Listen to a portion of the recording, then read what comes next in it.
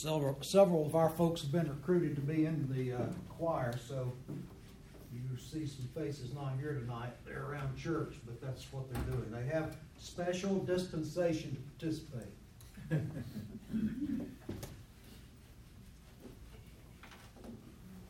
I'm a little bit offended I wasn't asked. Well, there was some conversation about that, James, but I didn't think it was appropriate for us to talk about it here in front of everybody. Anybody else offended that you didn't get it? I'm blessed, actually. You're blessed? In this case. Okay. Just joking. Good. Okay, tonight we are talking about resurrection.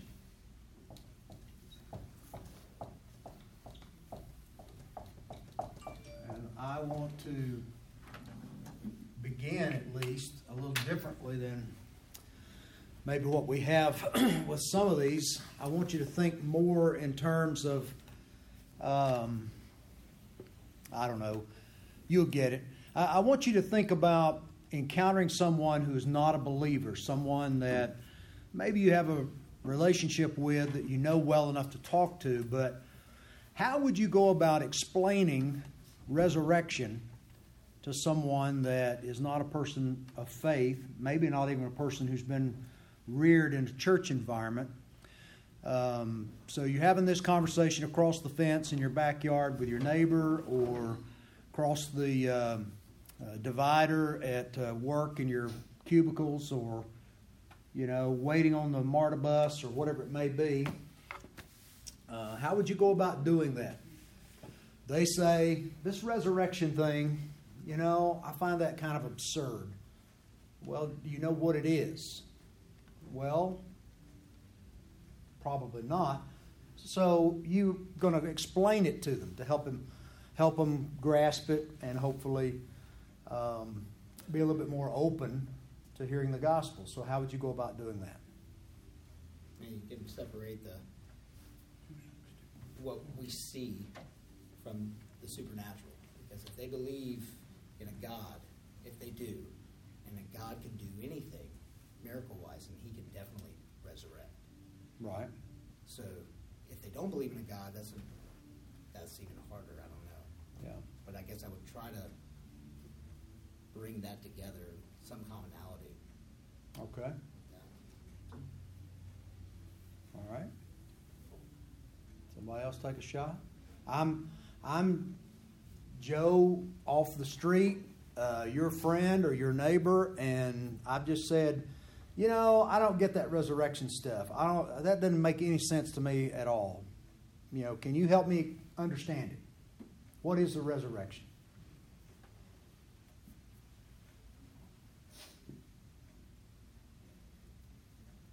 Well, this is not going well. It might be helpful if you ask them to share what their beliefs are about the resurrection, other than the fact that I don't understand it. I don't believe in that hocus pocus stuff. I don't believe these people that have seen, does this mean you see a light and then you come back, you're dead on the table, and then or you hover over and you look and then you come back. I just don't believe in all that hocus pocus stuff. That's something concocted in Hollywood. I don't think that's the resurrection you're talking about, is it? I don't know. Consider that more near-death experiences. It'd be helpful to know exactly what they did believe. For instance, I just told you what I believe. They may believe in reincarnation, and that's a miracle in itself. If they believe that, why couldn't they believe the resurrection? And you could go into it. Well, if you know something about their thinking, perhaps you can pretend they believe anything you want them to believe. You make the rules up as you go. I don't care. How would you go about explaining it?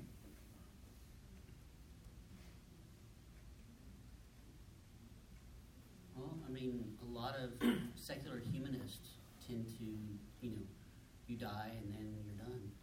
Okay. So how do you counteract that?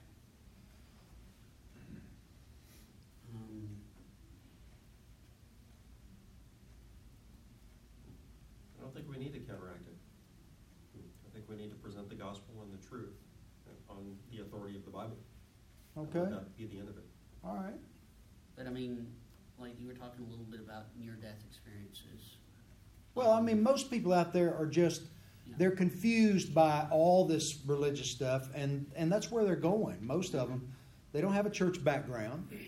They, you know, when you throw these words out, resurrection sounds like some churchy word or something that's shown up on a movie, you know, and what is it, you know? The only thing they can associate it with, because it's totally unique, isn't it? It's totally unique. So, I mean, you know, part of the gospel is helping people come to grips with some of these terms. And today, in today's world, people have so little, such an insufficient background of terminology. I mean, you really have to start from the beginning. Years ago, I took a mission trip, a team of teenagers. And I was determined that they were going to learn how to share their faith. So their preparation was to write their testimony and had a couple of books for them to read, because I wanted them, when they got on the field, we were going to do backyard Bible clubs, and we did those. I wanted them to be able to share their faith. And the year before, we encountered a lot of lost people, and my team was not able to share their faith effectively. So everyone was having to bring them to me to share the gospel with them. I said, okay, we're not going to make that mistake again. So I taught them to share their faith. Well, when we got there this time, we were around people that didn't even know who God was. You know? So, you know, God had another laugh at my expense, I guess. You know, I thought I had them prepared, but we were in an environment where these people didn't have any church background. They didn't know the terminology. They didn't know what you were talking about. Who's Jesus? And it's very difficult for us who've been in church a lot to start back at below zero and start trying to bring somebody up to speed on some of these things, because they do have to have a basic understanding of some of this terminology if we're going to share the gospel with them, right?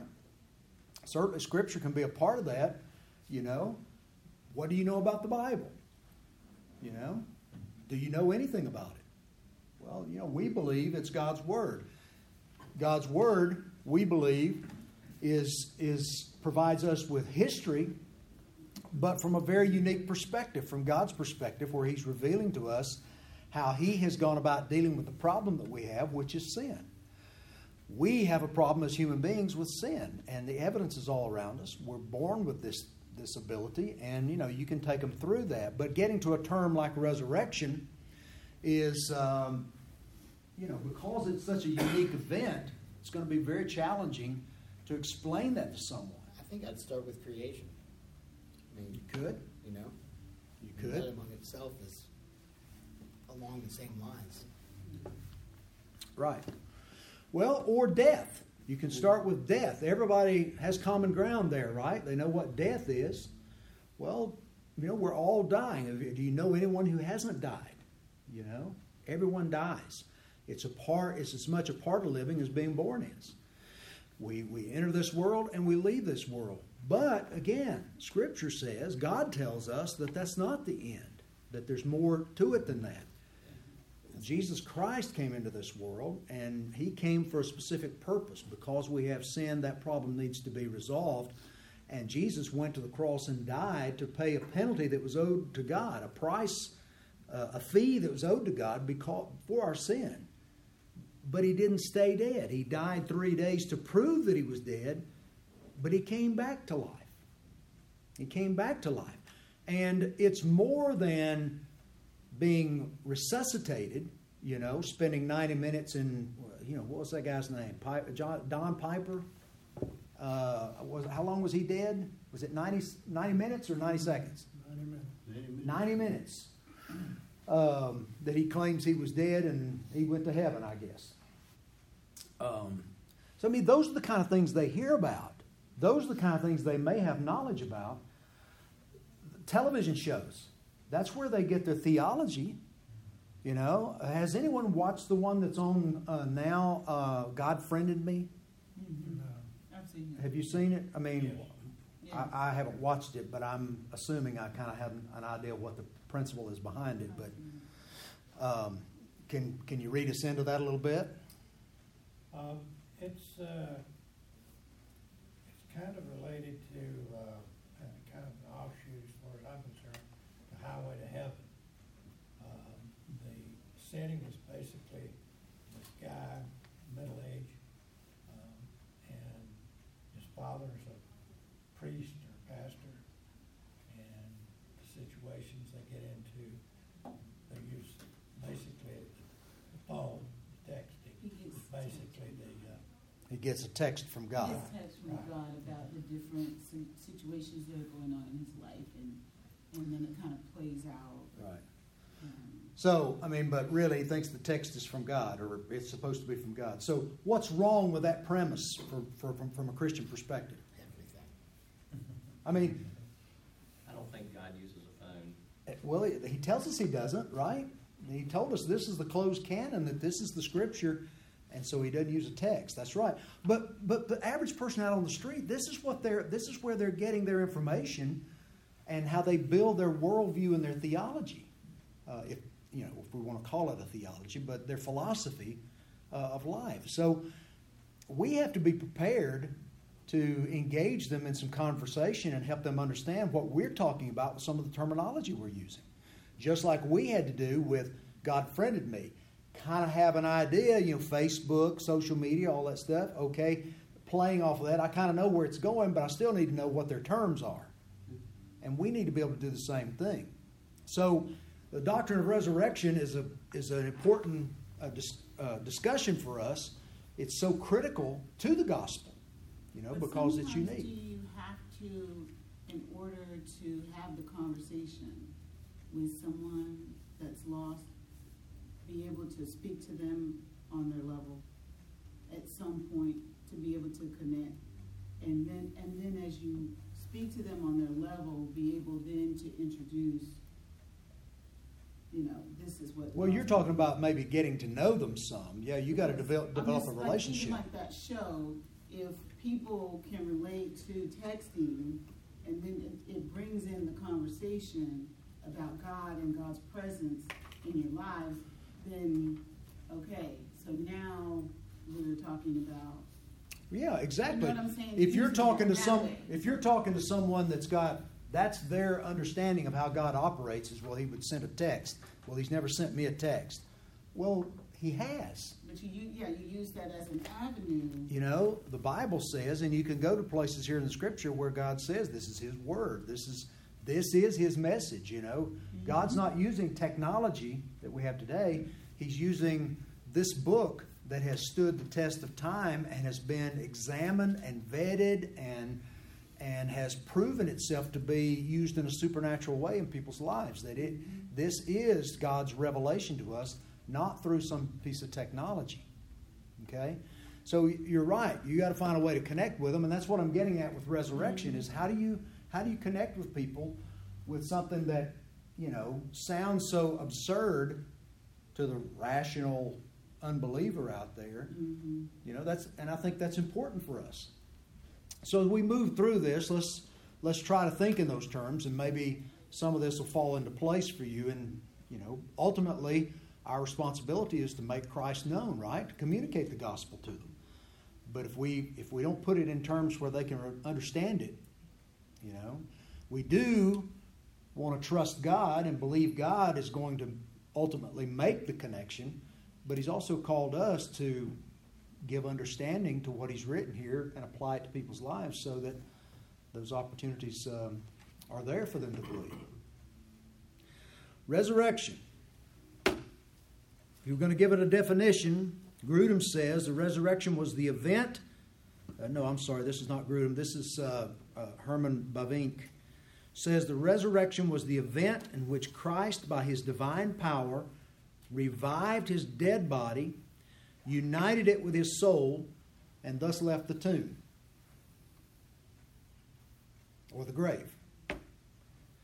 The word resurrection comes from the Greek word anastasis, which means a standing up, a raising up, a rising. And in most places in Scripture, this word is used without kind of a qualifier, which is of the dead, resurrection of the dead. But of the dead, since it's often omitted, but when it's added, it proves that that in death Jesus belonged among the dead, so he was actually dead, and at his resurrection returned from that domain to the land of the living. That's something that is not an everyday occurrence, right? Even though we'd like to think it is. We're infatuated with, trying to maintain our youthfulness, trying to ward off aging and death. Our culture's fascinated with this stuff. It's consumed with it. Hollywood, the celebrities, they perpetuate this. Television, modeling, all those industries, where reality is not real at all, is it? It's fantasy world. And so everybody has been fascinated with this concept all along. So this is not a topic that's going to be, off limits for anybody you want to talk to. Once you learn where their connection point is. I mean, resurrection, living forever, what Scripture tells us and what we'll look at a little bit is that resurrection carries with it an idea of being restored to a vitality, a vibrancy, a peak of life that never diminishes. So let's dig into it a little bit. The nature of Christ's resurrection. First of all, it is not resuscitation. What's resuscitation? Give me an example of resuscitation. Lazarus was resuscitation. Even though he'd been dead 4 days, Jesus spoke and he came back to life. Why was it not resurrection? Because he died again. He died again. He came back in the same form that he was before he died. He had a body that was weak, that was vulnerable to deterioration, to disease, to weakness, and he died again. So it's just resuscitation. Resurrection is totally different. And that when someone is resurrected, what comprises that body is completely different. It is immortal, incorruptible, no disease, no weakness, no chance of it ever deteriorating again. We talked, I think it was Sunday, about when God made Adam and Eve leave the Garden of Eden and he closed the garden and guarded it behind them, because it was one thing to eat of the tree of the knowledge of good and evil and have the understanding of what sin is, and to be rebellious. But the other tree there in the Garden of Eden was the tree of life. Had they eaten that tree, which gave them everlasting life, then they would have been set in that fallen condition forever. That's eternal. That's hell. That's judgment. So God separated them from that, guarded them from that until we could be transformed, until we could be regenerated, and therefore be returned to what God intended us to be in Christ. Resuscitation means that the body is susceptible to weakness, sickness, decay, and death. A renewed or resurrected body that does not die again. Scripture gives us some pictures of that. Let's see. Sam, if you'll look up 1 Corinthians 15, and I'm going to ask you to read verses 35 through 44. 35 through 44. A lot of pressure there with 9 verses. Okay? What language would you like that? Could you read that in Greek? That's what I've got. And then give us an interpretation, since you'll be speaking in tongues. Bill, if you'll look up 1 Corinthians 15:20. Daniel, if you'll do Matthew 28:9. Audrey, you want one? Luke 24:30 and 39. 24:30 and 39. What were my verses again? Chapter 15, verse 35 through 44. Okay. Steve, if you'll do John 20, verse 15 and verse 27. Let's see. All right, we'll hold it right there for now. Okay, Sam. Someone may ask, how are the dead raised? with what kind of body will they come? How foolish. What you sow does not come to life unless it dies. When you sow, you do not plant the body that will be, just as a seed perhaps of wheat or something else, but God gives a body as He is determined. And to each kind of seed, He gives His own body. All flesh is not the same. Men have one kind of flesh, animals have another, birds have another, fish have another. There are also heavenly bodies, and there are earthly bodies, but the splendor of the heavenly bodies is one kind, and the splendor of the earthly bodies is another. The sun is one kind of splendor, the moon another, and the stars another. The stars differs from star in splendor. So it will be when the resurrection of the dead. The body that is sown is perishable.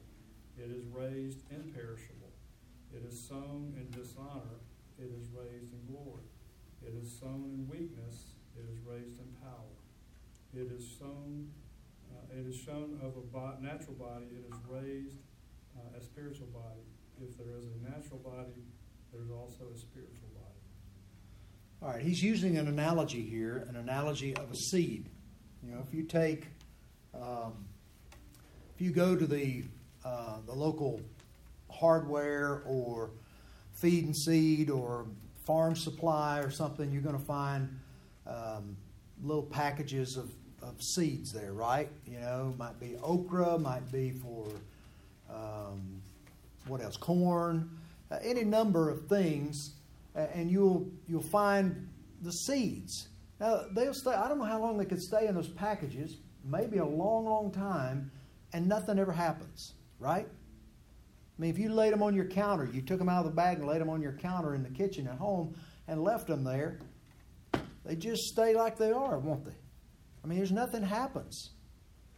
But we know that if you take those seeds and you go out in the springtime when the weather's going to be prone to have precipitation and the soil is getting warmer, you put those seeds in the soil and the precipitation comes, then something really incredible happens. And what is it? They sprout into life, don't they?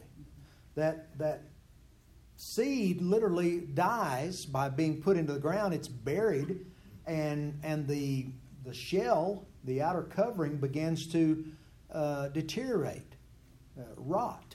And as it does, some miracle takes place inside that seed and new life sprouts. And that's the picture he's using here for human beings, for the human body. That we have been created with this physical body, and we have been trapped by sin in this condition where our bodies are cursed. We're under a curse. We're living under the curse. And our bodies, everything about us, is continually being drawn by the gravity of sin and curse back to the ground, back to the earth from which it came. Those who have put their faith and trust in Christ have, by the Spirit of God, been regenerated on the inside. There's life there. There's life there that's not like what we see right here physically, right? And one day, this body is going to have to be buried. It's going to have to die in order for that life to spring forth and be new. And that's what he's describing. He's talking about dying and being resurrected. And he's saying there Jesus was the first fruits of this. Jesus went to the grave, died for us. He paid for our sin, yes, by the shedding of his blood, but through his resurrection, he's also accomplished some other incredible things for us. And he's made a way, he set the course that we're all going to follow. And that is that the body has to die in order for this new life to come to be manifest. Bill? But Christ, but Christ has indeed been raised from the dead, the first fruits of those who have fallen asleep. He's the first one. You know, when you plant tomatoes is the one I always go to. Next spring I'll be putting out some tomato plants, and about 60 days to maturity, right? Nod your head. You know. 60 days for tomatoes to mature, right? Yes. You set them out, basically, depending on the weather. But you plant those things, and they start blooming, and then those little green balls appear, and then what happens? They begin to turn red, hopefully, or yellow, as your heart desires, and they ripen. And as they ripen, and you come out and you pick them, what you know is that first fruit comes in. There's several things. We're going to enjoy eating that first fruit. It's very enjoyable. But it also alerts us to the fact that there's more to come. Because when you pick it off, you're going to look, you're going to see little buds beginning to form, and some blossoms already, and maybe even some more of those little green. You say, whoa, I got more of these coming. And that's what he says about Jesus' birth. Because we're in him, and we look at what he did for us. He died, he paid our sin, he was buried, but on the third day, he came out of the grave. He's the first fruits, and there's many more sons to follow. That's those of us who are in Christ. What he did for himself, he's going to do for us as well. Daniel? All right, 28:9, correct? Matthew 28:9? Yes. Okay. And behold, Jesus met them and said, Greetings. And they came up and took hold of his feet and worshipped him. Okay, Audrey? When he was at table with them, he took the bread and blessed and broke it and gave it to them. And then 39. See my hands and my feet, that it is I myself. Touch me and see. For a spirit does not have flesh and bones, as you see that I have. Steve? This is Jesus speaking to Mary. In John 20, verse 15, Jesus says to her, Woman, why are you weeping? Whom are you seeking? Supposing him to be the gardener, she said to him, Sir, if you have carried him away, tell me where you have laid him, and I will take him away. And moving down to verse 27. Then he said to Thomas, Put your finger here and see my hands, and put out your hand and place it in my side. Do not disbelieve, but believe. So it's not an immaterial resurrection, but a material, a physical resurrection. There's a lot of people that don't believe that. Back, it's been several months ago, maybe close. It's not been a year ago. I can't even remember what they're called now. It wasn't the Baha'is. Somebody showed up here from some church, wanted us to participate in some sort of anniversary they were having. But it's some shoot off of Hinduism. And so we got into, Luke came in, and there were two of them, and there was us two, and we got into, pretty much a spiritual gymnastics warfare. I was talking to one guy, and Luke was talking to this lady that's with him, and we were just trying to have a conversation, and they kind of challenged us on some things. So, you don't challenge us. We're gonna retaliate. But I remember this guy I was talking to, he finally stopped and he said, wait, you believe people are going to physically resurrect? You believe Jesus resurrected physically? And I said, yes, I do. And he said, oh, Jerry, come on. And I thought, what? For us, we just accept it. But for him, it was totally alien to what he believed and what he thought. He thinks, oh, it's a spiritual resurrection. It's a spiritual thing. It can't be physical. You die. This is it, man. This is it. Well, that's not what Scripture teaches us. Scripture teaches us that it's a physical resurrection, that he came back. And there's something that takes place there. Jesus was early, mid-30s when he was crucified. We know that he was not attractive physically. He was made that way on purpose. That was the body that he designed for himself on purpose, lest people be attracted to him because of an outer beauty. But we also know that he lived a challenging life, that it was a life of grief and sorrow, and it was a life of suffering. And so we know what that does to the human body, right? It kind of exacerbates the aging process and the gravity of the curse, so to speak. But yet, when he came back, we don't know exactly what happened there, but we know that when he rose from the dead, that there was something about him that's different because they didn't recognize him at first glance. Okay? In fact, when you read the New Testament, you find out that when he encountered people that had been with him for 3 or 4 years, spent a lot of time with him, they only recognized him when he spoke to them. Mm-hmm. When he called them by name, which goes back to John 10. My sheep know my voice, but they didn't recognize him at first. So there's something different about him, and yet we know that there's parts about him that are not different, that he bore the same scars because he had them look at them and feel them. So we don't know how to put all that together. We know that the body is going to be given how God works, and that this is a restoration, it is a recreation. Then we can expect our resurrected bodies are going to be different, and that they're going to be vibrant. They're going to be, similar to what they would be at their peak. They'd be, stronger. I'm not trying to put this in comic book terms, as superheroes, but they're going to be very strong, fit.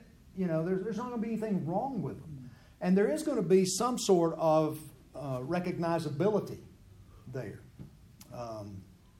Because once that occurred, we know that there is an ability to recognize and identify each other with it. But he invited them to touch him. And even at that, so he's physical. He ate with them. He ate fish with them. He prepared a meal with them. He's doing these things that are physical. He interacted with upwards to 500 people that knew him. And that's why this claim of resurrection, that the officials, the heads of the Romans and the Jewish people couldn't suppress it and keep it down because there were too many witnesses. Okay? So there was too much verification that he had risen. And now the other side of that coin, if you look in John 20, where Steve just read, I'll show you a couple of other things. If you look in verse 19, we go to one of those rooms. Now remember, the disciples, they're petrified still. Jesus has been crucified. Even though they've seen him resurrected, they're not certain of what's going on. I mean, you can imagine how upsetting this would be, right? I mean, you ever thought you saw a ghost or something, you saw something there a minute and you look back and it's not there, and it's a little scary, right? So, I mean, they're dealing with some real honest emotions like that. Verse 19 of chapter 20 says, on the evening of that day, the first day of the week, the doors being locked where the disciples were for fear of the Jews. So they're barricaded in, and Jesus came and stood among them. Now, you unite that to what we've just talked about them taking his feet, touching his side, feeling the scars, eating a meal with him. They know that he's got this physical body, and yet they're barricaded in this room somewhere. They're barricaded to keep people from getting in, and all of a sudden, Jesus walks in among them. How did he do that? And you say, well, it's another one of those copying errors, right? That's what it is. Well, go down to verse 26. 8 days later, his disciples were inside again, and Thomas was with them, although the doors were locked. John makes the point to bring this out twice. Jesus came and stood among them. Same thing. 8 days after. What's he telling us? He's saying, we don't have the capability as human beings to understand what this resurrected body is or looks like or anything. There's some similarities to what a person is before they're dead and buried, but it's so much better. There's physical capabilities. This person eats. This person probably has some sort of sensory capacities. This person communicates. This person still feels. And yet this person can pass through solid walls or doors. A little bit far-fetched, right? But this is what the word's saying. stuff that science fiction movies are made of, right? So it's a new body that's incorruptible. It's different, and yet it's the same. It's restored to its youthfulness, vitality, perfect health, strength. Paul gives us a description in 1 Corinthians 15, 42 through 44. He uses terms like imperishable, in glory, in power. Calls it a spiritual body. Not that it's immaterial, but that it's spiritual in that it's fully Spirit-led. You know, it's fully connected as God intended us for it to be. You know, Jesus used this terminology in John's Gospel, where he says, I and the Father are one. If anyone is in us, you be one with us. You know, it blows our little limited minds away. But the point is that it's going to be pretty special, pretty incredible, what God has in plans for us post death, burial, and the resurrection. So it's something that we can anticipate with joy and excitement rather than dread. Most of us, we think about death. We're not fans of death. And most of it, though, is one-sided for us as Christians, I think. It is for me, is that what am I going to have to go through on this side to cross over? That's what we're a little bit afraid of. We're a little fearful of. But on the other side of it, what Scripture offers us is something of incredible hope, and it's thrilling, you know, that what God has in store for us. Okay. Doctrinal significance of the resurrection. 3 things. The resurrection of Christ ensures our regeneration. Let me give out some more verses. Linda, 1 Peter 1:3. 1 Peter 1:3. Stu, Ephesians 1:19 and 20. Ephesians 1:19 and 20. Shirley, Ken, do you want one? You want to read? Okay, Shirley, would you read Ephesians 2, verses 5 and 6? Mary? Okay. James, Philippians 3, verse 10. Phil, Colossians 3, verse 1. Colossians 3, verse 1. Paul, Romans 4:25. Romans 4:25. Bob, Philippians 2, 8 and 9. Mark, 2 Corinthians 4:14. And Scott, 1 Corinthians 15:58. 1 Corinthians 15:58. Okay.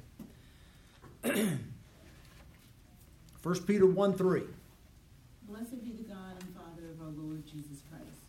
According to his great mercy, he has caused us to be born again to a living hope through the resurrection of Jesus Christ from the dead. Caused us to be born again through what? Living hope through the resurrection of Jesus Christ. To a living hope through the resurrection of Jesus Christ. Provides our regeneration. Ephesians 1:19 and 20. Okay. I don't really like where it starts at 19. I'm going to go back to 18. Okay. That's fine. I pray also that the eyes of your heart may be enlightened in order that you may know the hope to which he has called you, the riches of his glorious inheritance in the saints, and his incomparably great power for us who believe. That power is like the working of his mighty strength, which he exerted in Christ when he raised him from the dead and seated him at the right hand in the heavenly realms. Is that it, or 21? No, just 20. 2, 5, and 6. Ephesians 2, 5, and 6. Okay, I'm going to start with 4. But because of his great love for us, God, who is rich in mercy, made us alive with Christ, even when we were dead. Transgressions. It is by grace you have been saved, and God raised us up with Christ and seated us with him in the heavenly realms in Christ Jesus, in order that in the coming ages he might allow the incomparable riches of his grace expressed in his kindness to us, Christ Jesus. Okay, Philippians 3:10. That I may know him and the power of his resurrection, and may share his sufferings, becoming like him in death. Okay, so you hear that going on. His resurrection has produced for us regeneration. If he doesn't resurrect, we don't get new life. His death on the cross paid for our sin, yes, so our sin is forgiven, but we don't get a new life without Christ's new life. That make sense? Okay.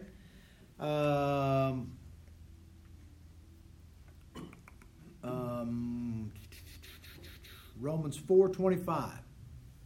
I'll start with Romans 24, the latter part of it. It will be counted to us who believe in him who raised from the dead Jesus our Lord, who was delivered up for our trespasses and raised for our justification. So what else does a resurrection ensure? Justification. Okay? That God justifies us because Jesus came up. So the fact that God raised him from the dead, restored his life, he had left him there would have been no justification available for us. That is to declare that we are no longer guilty. So his resurrection was the exclamation point on that, the affirmation that God had accepted the payment for our sin and that we are treated in Christ as though we never sinned. We are justified in him, declared just. And God doesn't give a pardon. God declares justification. And that's what makes God God. Because he's the only God that's ever resurrected from the dead. That's right. Period. That's right. This is a one-time event. Okay? One-time event. What did I give you, Bob? 2 Corinthians 4:14? No, that's... Philippians 2:8 and 9. That's right. And being found in human form, he humbled himself by becoming obedient to the point of death, even death on a cross. Therefore God has highly exalted him and bestowed on him the name that is above every name, so that the name of Jesus every knee should bow in heaven and on earth and under the earth, and every tongue confess that Jesus Christ is Lord, to the glory of God the Father. I went on a little further. So Jesus' resurrection is God's declaration that he has approved of the work of redemption that Christ did for us. Okay, Mark, 2 Corinthians 4:14. Knowing that he who raised the Lord Jesus will raise us also with Jesus and bring us with ye into his presence. So the resurrection ensures what? Presence to the resurrection, in the presence of the Father. Our resurrection into his eternal presence.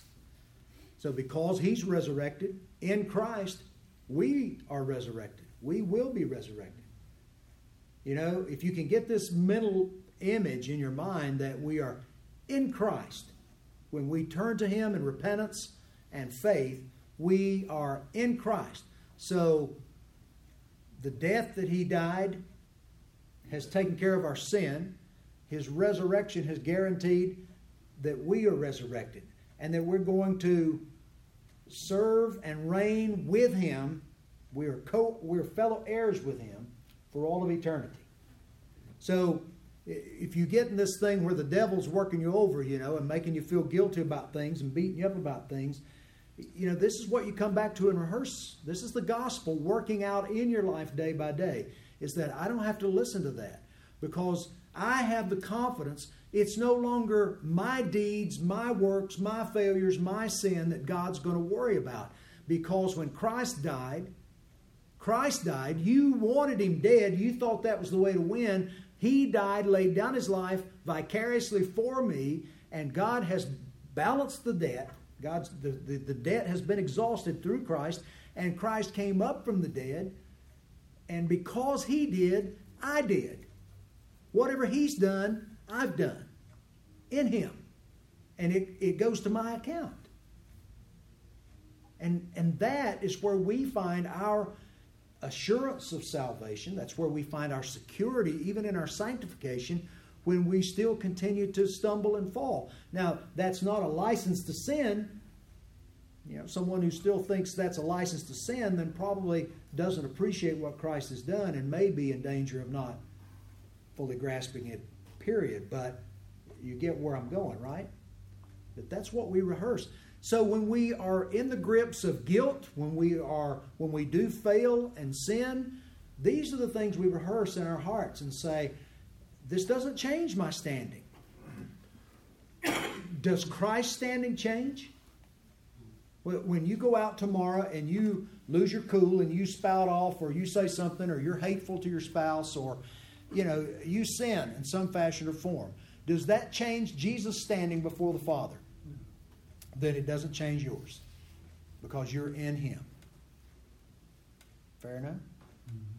1 Corinthians 15:58. Therefore, my beloved brothers, be steadfast, immovable, always abounding in the work of the Lord, knowing that in the Lord your labor is not in vain. Okay, thinking about the ethical significance of the resurrection. Our labor, the things that we engage in, are not in vain, but we are inspired to persevere because He was raised and we will be raised. So we shouldn't be weighed down by the things in this life. Even the things that are frustrating or not going the way we want them to, we continue to be inspired to persevere because triumph is our destination, right? I mean, we've already triumphed, but we're living into triumph. It's the already but not yet, right? Motivation for living. Ethical significance of resurrection gives us motivation for living. From Colossians 3, verses 1 through 4. If then you have been raised with Christ, seek the things that are above, where Christ is seated at the right hand of God. Set your minds on things that are above, not on things that are on the earth. For you have died, and your life is hidden with Christ in God. When Christ, who is your life, appears, then you also will appear with Him in glory. And we are encouraged also in Romans 6 to stop yielding to sin. So we don't, Paul said, should we continue to sin so that grace may abound? No, we don't do that. We should be inspired not to sin, to seek not to sin because of what Christ has done for us, not the other way around. Does that make sense? All right. I'm going to move quick here. Historicity of Jesus' resurrection, testimony of Scripture, eyewitnesses. I haven't spent a lot of time on this because we've done this a lot on Easter Sundays in the past few years, where I have expounded the doctrine of the resurrection from the evidence that's in Scripture. You can go to every one of the gospel accounts and you can read where the resurrection is described in graphic terms, in very real terms. You can go to the Old Testament and find places where the resurrection is referred to. So Scripture is continually giving us God's promise, God's projection, God's assurance that this is going to happen. It's a part of His plan for us. The disciples in the Gospels, the book of Acts, and all the epistles as well, all kind of find opportunities to keep putting that evidence in front of us. Attacks on the resurrection of Jesus. There are lots of different theories that are put forward trying to discount the physical resurrection of Jesus. There's the stolen body theory, that somebody came in, stole the body, took it away, and hid it. Listen, if somebody went to the trouble, I'll give you the simple way to diffuse that argument. If someone came in and stole the body, one of the enemies of Christ and the gospel stole the body, why, pray tell, did they not produce it later on and put a stop to Christianity? Because they couldn't. There was no body for them to produce. He was resurrected and later ascended back into heaven. If someone stole the body, they would have produced it because that was their objective, to silence the resurrection in its reality. And the fact that they didn't tells us that theory is bogus. The swoon theory, that Jesus only seemed dead, but that He fainted, and that they took Him down early off the cross, put Him in there, and after a couple of days He revived. Listen, if you read or do any research on the physical ramifications of what Jesus went through in that trial, the suffering, the beatings, and the crucifixion process, you would understand that one can't be taken seriously either. It's just not possible for someone to take that kind of punishment and then just simply arise in a couple of days and walk away from it. The Islamic view, someone who looked exactly like Jesus died, but not the real Jesus, who ascended into heaven. There's a mythological perspective that advocates the resurrection was symbolic or just spiritual. It was the result of the disciples wanting to see Christ again, so they kind of made it up. Rudolf Bultmann, who I'll have to go wash my mouth out with soap after this for even mentioning his name, said this. He said, and I quote, "The resurrection itself is not an event of past history. All that historical criticism can establish is the fact that the first disciples came to believe in the resurrection." In other words, they made it up. They wanted it to be true, so they convinced themselves it was true, and then they went out and did their business according to that ruse that they were playing on everyone else. I heard a guy one time, a very fine young man, but he was from way out in the country and just very plain spoken, and sitting under a friend of mine was in class with him at the seminary, and it was one of the seminaries that was under liberal leadership, and very liberal leadership. And so Rudolf Bultmann was a hero of the professor, and he was talking about it, and Bultmann was always running Paul down and questioning Paul's theology and the accuracy of his writings. And my friend said that they sat there and they would listen to this for an entire class period, and about the end of the class, the young man put his hand up, and the professor said, "Do you have a question?" He said, "Well, sort of." He said, I don't know this Rudolf Bultmann that you talk about, but I believe if by some slim chance he does make it to heaven, that the Apostle Paul is going to punch him dead in the mouth." Now, I don't know. I can't speak to the veracity of that, but I thought it was funny. Rudolf Bultmann. The ascension into heaven. We're going to finish this in 3 minutes. We know that Christ ascended into heaven. We don't know a lot about it, but we do know some things about it. First of all, he ascended to a place. All you got to do is go back and listen to the sermon from Sunday, and you know that, right? That Jesus went, he said, to prepare a place for us and a place for him where we would dwell together. So when he ascended, he went to a place, and he's coming back from that place to receive us, and we will be forever together there. Secondly, he received glory and honor. You find that in John chapter 17, early in the book of Acts in chapter 2, also in Philippians 2, that he was honored. You know, that the Father had him sit and said, "There's no other name." I mean, what is it? Philippians 2. Every knee shall bow. That's what I'm trying to get to. Every knee shall bow, every tongue confess that Jesus is Lord. Therefore God has highly exalted him, bestowed on him the name that is above every name, so that at the name of Jesus every knee should bow in heaven and on earth and under the earth, and every tongue confess that Jesus Christ is Lord, to the glory of God the Father. Christ is seated at the right hand of the Father. Sometimes this is referred to as Christ's temporary session. And it's a place that he abides in now, but the implications are that he won't forever, that he's returning to gather us together and rule over the new creation. There's several scripture references for this that you can find in Grudem's book, Psalm 110, Acts 7, Ephesians 1, 20 and 21, that we were around there a few minutes ago. Sometimes Christ's session at God's right hand, it was a sign of completion of the task given to him. It was also a sign of authority. When you sat at the right hand, that was the position of authority. And so when Jesus sat the Father, his work was finished, and he had the authority of God placed upon him. Doctrinal significance for our lives. What? We're in Christ. So we will what? We're going to ascend just like he did. We're going to ascend to be with him forever, and we will also share in that authority, in that same authority, and reign with him. Any questions, comments,